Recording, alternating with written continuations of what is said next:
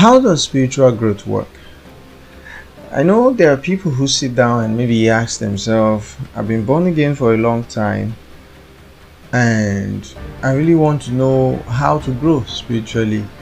I really want to operate at certain levels as a person. I want to be better at this. I want to be able to do this.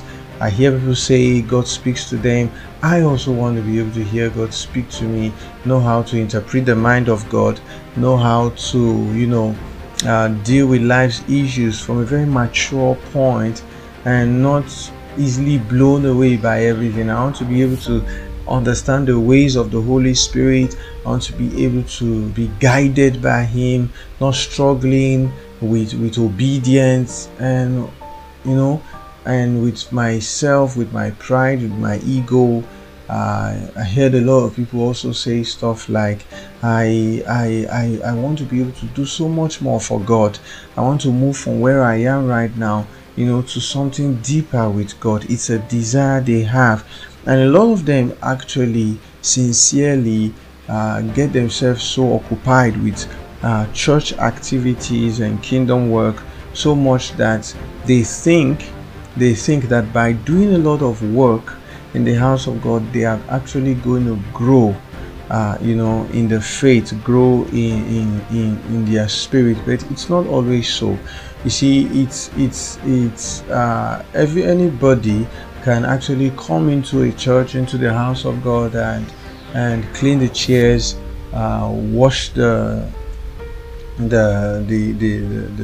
dirt out of the window, clean up the toilets, make the place okay for people to use, and still their heart is not with God, or some of them may not even be born again. All right, and they may still go out and still act like people who have never met with God before. And so that somebody is able to work in the house of God is not necessarily a mark of spiritual growth. All right, growing up spiritually means we have our senses sharpened, like the Bible says, exercise to be able to discern between good and evil, and like Jesus would say, bearing fruits that abide. People are able to look at us and see Christ in us on a daily basis. Now, you don't necessarily have to tell people, hey, I'm born again, before they actually know you're born again. It flows, they are able to see it. All right, so how does spiritual growth work?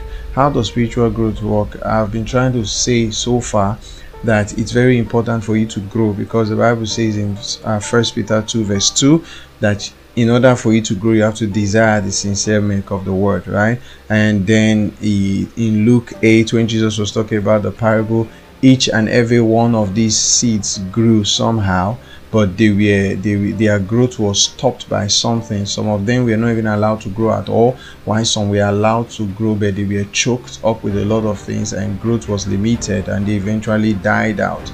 But the one that grew was the one who did something. The soil was not just a good soil, but it was a soil that upon receiving, it was able to mix up with the nutrients and everything. There Jesus says those who produce 100 fruit result are those who, in an honest and good heart, having heard the word, they keep it and produce fruit. All right. And lastly, Hebrews 6 talked about moving on from the foundation of these our experience and growing into perfection. All right. Now, how does spiritual growth work? Number one thing about spiritual growth is that you've got to be intentional about it. If you're not intentional about spiritual growth, you cannot commit to it. What do I mean by that? It is this, that spiritual growth does not happen by mistake. You can't sit all day idle and waste yourself, waste your time, waste your energy, waste your life and expect to grow spiritually.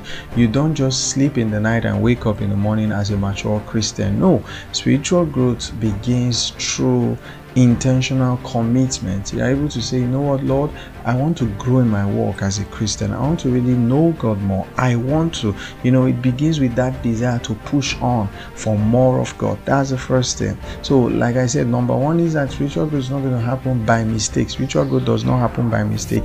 It begins through intentional commitment.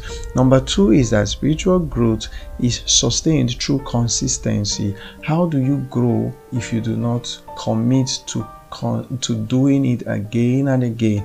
It's a process. Studying the word, praying, practicing the word in your life. It's consistent. If you're going to say, I want to grow more in my prayer life, how many hours, how many minutes, how much time are you going to give to the word every day? If you're going to be giving 5 minutes to it, how much can you commit? It has to be consistent. You become very good.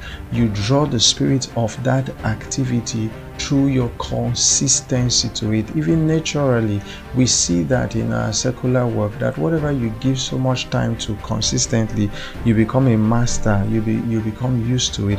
The same way, if you want to be able to get established in spiritual activities, you become consistent. You don't do it today and then before you do it in the next 3 years or 4 years or the next one. No, you commit to it consistently. Number three, you do it by faith. Spiritual growth is through faith, and the Bible says faith cometh through the word of God. Faith cometh through the word of God. So for spiritual growth to take place, it's not going to come through the movie you're watching. It's not going to come through the time you spend watching movies, gisting with friends. Is going to come through faith, and faith comes through developing yourself in the word of God and in prayer. There is no faith that is going to grow outside of God's word, outside of prayer, outside of spiritual engagement. And then spiritual growth will also happen through practice. All right, practicing the word. All right, not just working in the house of God, but practicing obedience. The Bible says that those who are mature are those who have their senses sharpened through exercise. All right, through obedience you are developing. Through practicing you are growing. Today God tells you, what, I need to spend time with you, and you're able to discern that and sit with him. And then even if it looks like, I didn't really feel so much about it, remember we are called by faith and not by feeling, right? And so you, through consistently obeying God, you wake up in the night to pray, you're able to be sensitive to know what to do and what not to do when the Lord wants you to do it. You are developing yourself spiritually. And then lastly, the more you talk about your faith, the more you grow. All right, the more you become more aware of everything God is giving to you. Through professing of our faith, we can grow in it. We can grow in it. These are the dimensions of spiritual growth. All right, you do not grow through wasting your time or through wishing or just even liking it. No, you grow through intentional commitment, through consistency, through faith, through practice, and through the profession of your faith. Hallelujah. I want to hope that today you've learned something, and I pray that the Lord will have it established in your heart and will help you to move on from where you are to becoming who God wants you to be, in Jesus' name. Until next time, God bless you.